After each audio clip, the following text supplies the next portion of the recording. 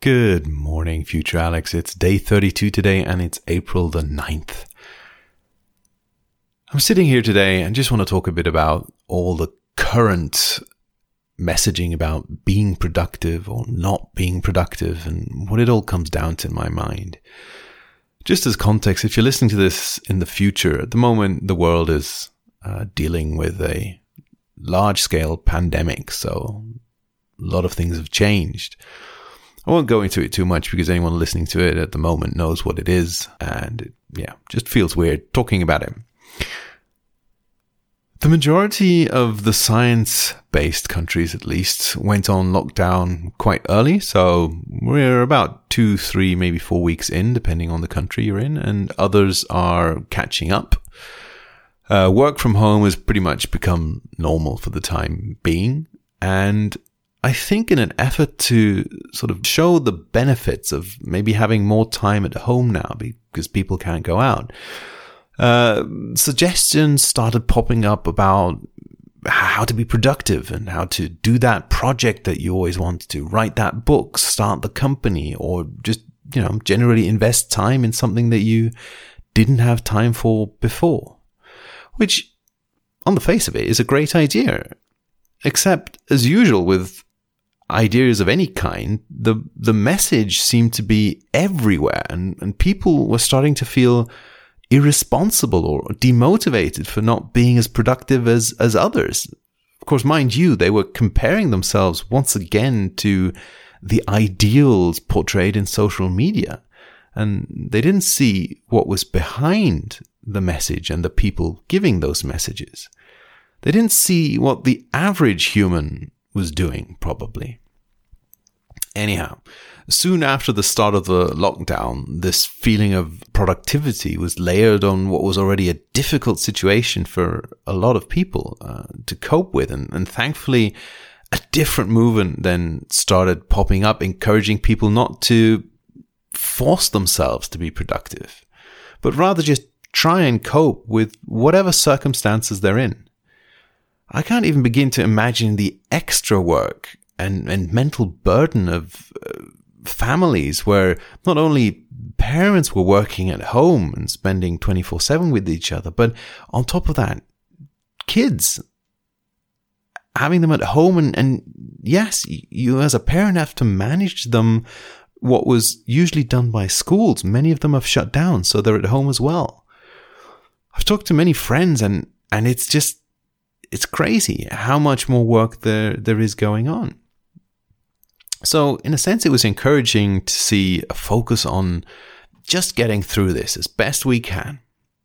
And a lot of the world is uniting, and while being physically distant, there's been an increase in social outreach. Virtual, of course, but it's nice to see the extra effort being put in. Even myself, I consider myself introvert, and I'm fine with spending a lot of time on my own. But even there, people have reached out to me, I've reached out to other people, and it's nice. But what's bothering me now is that once again, this new messaging is being transformed. There used to be the shaming of being not productive, and that's now being countered by what almost seems like a shaming for being productive. I think it doesn't help that you have absolute messaging like, "Don't try to be productive," which was the title of a New York Times article this morning. That's just not hitting the right tone either. I understand that hyperbolic hustle culture has to be countered, right? It's not doing anyone any good, really. But does it really need to be hyperbolic messaging in the other direction? It's a sad sign of the times that many humans have decided to adopt extreme viewpoints, and I mean that in the most general view possible. If I say Granny Smith's apples are the best and all other apples are crap, it's an extreme point of view, and I'm more than entitled to have that point of view, but the question is how I react to other opposing views. How open am I to changing my point of view or for compromises? For the world of apples, it doesn't really matter, but unfortunately, there are much more serious issues we face where it does matter and the same things are happening. And I just get the feeling we're all stuck on extreme sides of the spectrum usually. And there's no dialogue in the middle. And the same seems to be happening on, let's call it the productivity scale. Hustle culture is detrimental because it's been portrayed as the only way to be successful, and even worse, possibly the only way to be happy. Bootstrap entrepreneurs will tell you a very different story. They choose businesses that fit their lifestyle. They prioritize spending time outside, with themselves, with family. It's not all about the business and making money. But if you ask them if they're working a lot, I'm sure many of them will say sure. And why? Because oftentimes they like it. And that's completely fine too.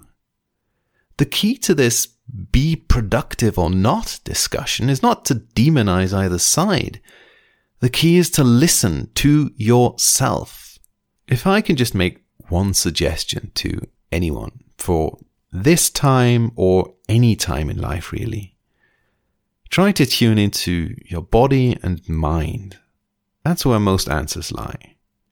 And more importantly, that's where the answer lies for you. It won't be the same for everyone, and you have to be fine with that as well. Your solution is not everyone's solution. Don't force your solution on other people, and don't run after other people's solutions if they're not right for you. Anyway, that's all for today. Stay safe, and I'll talk to you tomorrow.